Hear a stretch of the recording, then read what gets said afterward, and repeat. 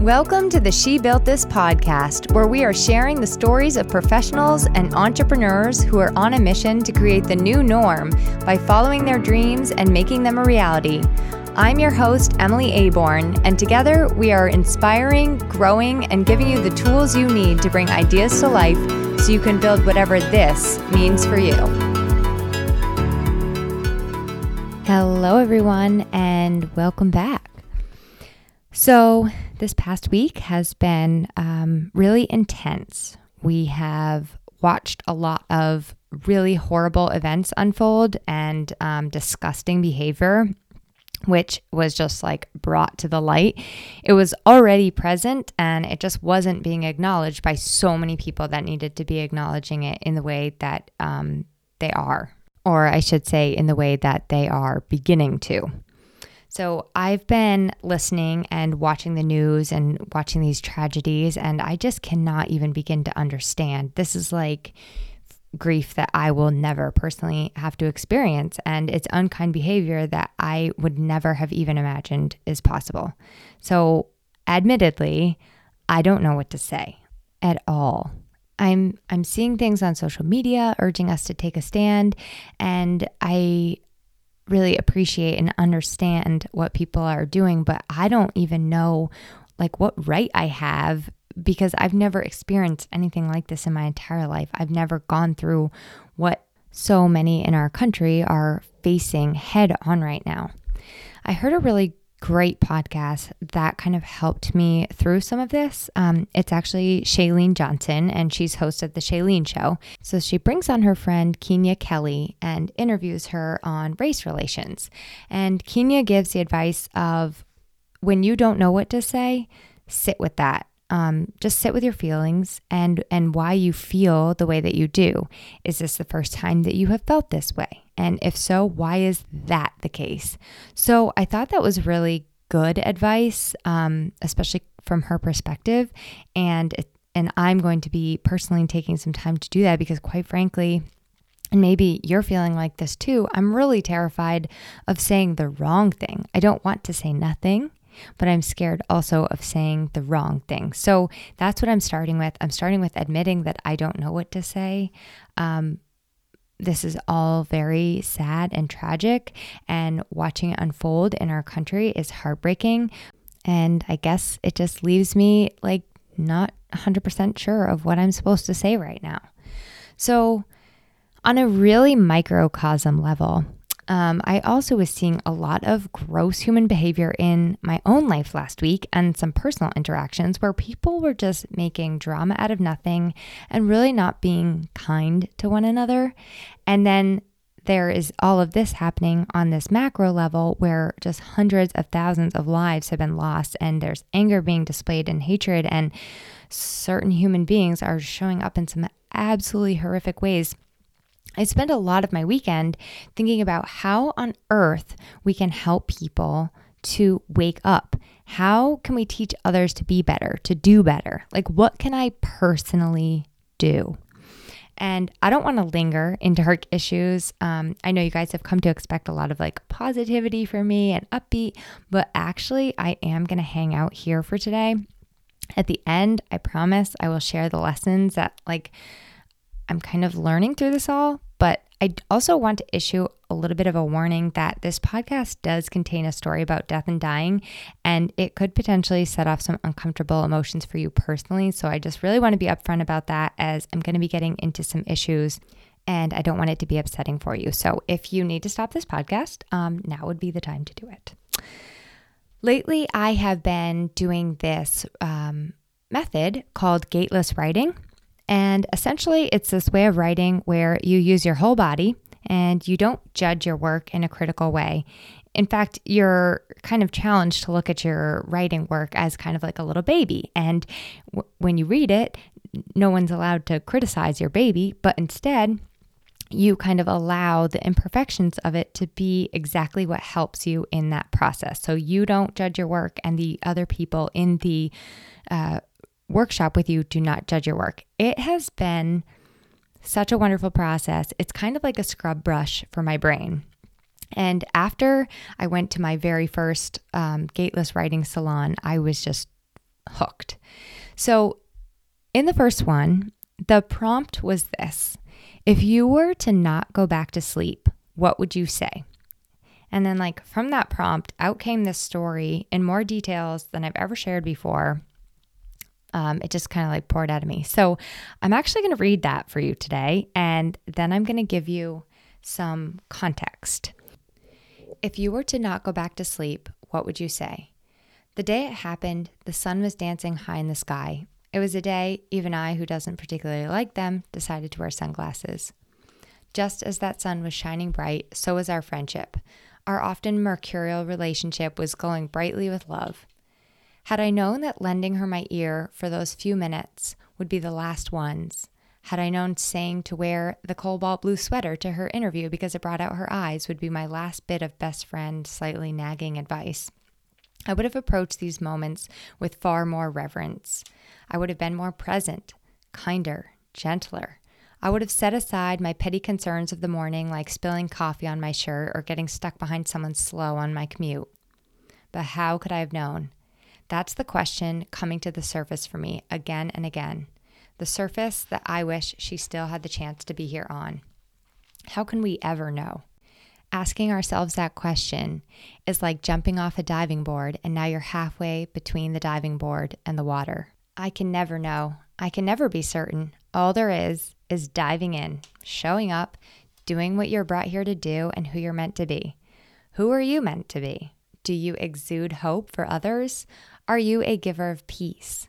Do you bring others great joy? Are you meant to give love?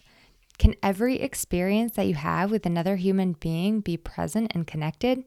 Can you bring a smile to the face of a loved one or a stranger? Who are you meant to be? Her going to sleep has woken me up forever. It's my job to help others to find that life for themselves too, to discover how they would choose to live if they didn't know. My friend's passing away was a pivotal moment in my life. It's like one of those times that lock itself deep into your body. I remember exactly what I was doing when I heard the news. I remember what I was wearing. I remember every second of that morning as I drove myself to the store we owned in Amherst. I didn't know who to call first or what to say. I called my mom, of course. And now my mom has been on the phone with me many times before when I was crying because of whatever barely important tragedy that my millennial self was dealing with. But during this particular conversation, it was mostly just me apologizing because I wasn't really able to talk or make cohesive sentences. And I felt so bad for calling her in that state.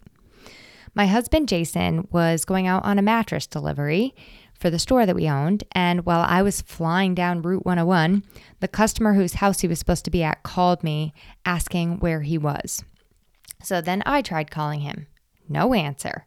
I remember that moment setting me off just even more in my feelings. I thought for sure that 2 shoes had dropped in one day because I think that's kind of what happens when one shoe drops. You always feel like another one is coming. I called our landlord at the store asking if he had seen Jason, and he said he had left the shop 20 minutes ago. So now I was really freaking out, wondering why he wasn't at the customer's house yet. Even now, my brain goes sometimes to that place of imagining the worst possible things, like if I haven't heard from him in a while, or if he's later to get home than expected, or if someone I love just stops short in the middle of a text conversation. I just constantly worry about losing another loved one in my life. So Jason did actually, of course, make it safely to the customer's house. I don't remember the reason he was running late, but it was just kind of one of those days for him. He knew something was wrong with me, though, because my mom had texted him telling him that he needed to call me as soon as he could. So he rushed his way through the delivery, hurried through the delivery and came to meet me at the store. Now, God only knows why I decided to go to work that day. I think I just felt like these responsibilities and I just didn't know what else to do with myself. So it was the weirdest thing. It was I just went on autopilot, doing all of the things that I usually do. And it felt very surreal and weird. So why am I telling you this like horrific story. I heard this beautiful quote from Oprah about our wounds becoming our wisdom if we let them. So I guess that's why I'm sharing this story with you. I'm telling you because I want to talk about regret, and I want to talk about making choices in our life that help us to eliminate that. And then I also want to talk about how it's our responsibility as individuals to wake up and see these nationwide wounds and this global pandemic wounds and turn those into hope and actual change, and into saying enough is enough and working together to make this world a better place for all to live in. Anna and I had a very strange friendship. We had been friends since we were 14 years old. She's definitely what I always considered to be my best friend. We were actually more like sisters. We had memory upon memory upon memory from the past 18 years of our friendship. She drove to visit me in Ohio when I was in college, and I visited her when she was at this missionary school in Pennsylvania. She came with me to choose a wedding dress when I got engaged. We fought and argued just like sisters, though. We had different opinions and views, but all of that aside, despite all of that, she accepted me 100% for who I was. She was like the most loving and loyal friend that I had. And I remember she made such a big deal out of birthdays. One birthday, she came to the store where I was working, and she brought like a bottle of champagne and chocolates and flowers and made like this huge birthday celebration for me on a work day. That was just the kind of person she was. So it didn't matter, if we hadn't talked in a day or a month or a year. It was like no time had passed, and we always picked up right where we left off. I'm sure you can think of a friend or two that you have that kind of relationship with. She was the person, the friend who I could just waltz into her family home. I didn't have to knock on the door. I could just open the refrigerator, start munching away without asking, or I would help them fold laundry that's sitting in the hamper on the table for them. I mean, this is even, when I was like in my 30s. It's like the friends when I was growing up, her parents were like my second parents, and I would go to her house and escape for dinner sometimes and enjoy like some delicious Armenian feast that they would make. And it also got me out of nights that my mom was making us beef stew for dinner. Every single person that Anna came into contact with, and it's like no joke, down to the cashier she was buying a coffee from, or if she bumped into the mail lady while she was delivering her mail, she really impacted people in a memorable way. People always talk about how when they met her, she made them feel so important and she brought them joy. I think that was because that was her gift. She was here to help people feel special and be seen. At the same time, in the last 3 or 4 years prior to her death, she had a lot of physical pain in her body. Her stomach hurt a lot. She was finding herself in unsatisfactory relationships. She had a really hard time sleeping. She seemed to be like in this constant debate with herself over her spirituality and the status of that. As her friend, I really did not know what to say. I didn't know how to help her. I have a lot of regrets about our relationship from specifically May 21st, 2018 to that day in July. I wasn't a very good friend. I was, busy getting my real estate license, and I was involved in my store and being a good little Chamber of Commerce member. And I was self-absorbed and not present for her when she needed me the most. So 2 days before she died, I decided I was recommitting myself. I was going to make it my mission to share with her like all of the positivity boosting tools I knew, and I was going to make every single effort to just pour myself into her and help her get her life going in the direction that she wanted it to be. So I started out just sending like positive affirmations that she could repeat to herself, as well as, checking in frequently with like happy texts and how are yous and things like that. I personally wanted to be the one responsible for like helping her to rewire her brain and just get her life back on track. But on July 12th, 2018, she went kayaking with some friends, people I don't even know, have never even heard of, and she never came back. Our last text exchange was that day, and it was about her searching for a house to buy so she could live closer to her family and to that job that she had just gone on an interview for that morning when she came to see me at the store and asked what she should wear. So are you ready to take a deep breath and hear the moral of this story? I'm sure if you have experienced a loss of a loved one for yourself, you kind of see this coming. When Anna died, I realized how short life is and how precious it is and how fragile it is. Yet, despite all that, I wasn't awake to that before. And I took it and I took so many people in my life and my relationships with them for granted. I was thinking about the brain this past weekend on a walk and how amazing our brains are. They're like these caverns of space, right? It's like a giant storage center. Somehow you can pack like spools upon spools of creativity. And then there's like the filing room where there's facts and information and knowledge. And then there's the command center where it's firing off directions and guidance for all the cells in your body in a way that is just 100% completely unique to your set of specific DNA. It's incredible. And then somehow, after doing all of that, your brain is somehow still able to be hungry for more. It wakes up every single day and you can learn and grow even more every day. So then, don't even get me started on like the human body itself. You have your eyeballs, your legs. It's really just incredible what our bodies do for us on a day-to-day basis.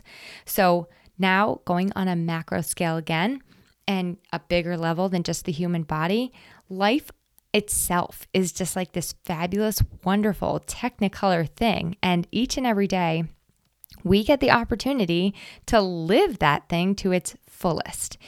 Every single day, we can savor and we can be fully awake and alive and aware. Life is too short. It's too short for me to be living in negativity, to be stewing over small petty things, or be doing something that makes us miserable on a day-to-day basis. It's too short for us to sit around waiting to take action. The time is now. It's always been now. And I guess the other lesson that I sort of learned about in all this was about regret.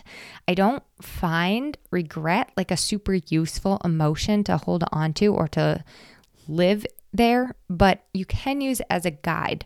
It's more wisdom for your journey to move you forward in better ways the next time. Now, I think what I've learned about regret is that it can be removed a little bit by being more present and thinking about your choices and making decisions that are like really authentic and align with your values and beliefs. So as I said in the beginning, sitting with some of the feelings you may not fully know how to express yet, and just like going in and asking those deeper questions inside yourself, not just going along with things others are doing or saying or things that have been done a certain way. I think that is how I have learned to decrease and, trust me, definitely not eliminate future regrets in my life. So those are sort of the lessons I think I wanted to share with you today in that story. And I don't like the way that this lesson made its way into my life. I absolutely hate what is happening to our country right now between peoples. There are so many things dividing us, trying to rip out these parts and pieces that hold us together. Is there a way for us to take these lessons, take them right now, and to sew some of those things back together? Maybe if we can shed enough light, if enough of us wake up together, we are going to be able to come back wiser and we can forge more connections than we even had before. I truly believe that we can all work together to create wisdom from these wounds. This is our chance to wake up and to ask ourselves how we can affect change, how we can be change, how we can make the world a better place. It starts now. It starts with you and me. And I think it starts with loving ourselves, loving one another, loving fully, spreading joy every single chance you get, and telling these stories of life that connect us and bring us all together. So my theme for the month of June is stepping up. And I don't really have the words to describe what that means yet, as it's kind of been the theme of this podcast. I wrote it down before all of this happened, and now I know even more that it's what I really want to be focusing on this month. Stepping up to just doing better and being better and living my life in a way that impacts others positively. So I'm sorry to be a little bit heavy today. I hope you found some inspiration or maybe a call to take action, or that it provoked some thought into how we can truly all be in this together and to make wisdom out of these wounds and to learn and grow towards connection and unity. And I guess I just kind of want to leave you with a very journal prompt that I started with. If you were to not go back to sleep, what would you say? I would love for you to share anything that comes up for you if you decide to go ahead and take me up on that. I appreciate you. I'm so grateful for you listening and sharing this with anyone that you feel like it would help or inspire. To learn more about She Built This and to join our community and get involved for yourself, visit www.shebuiltthis.org.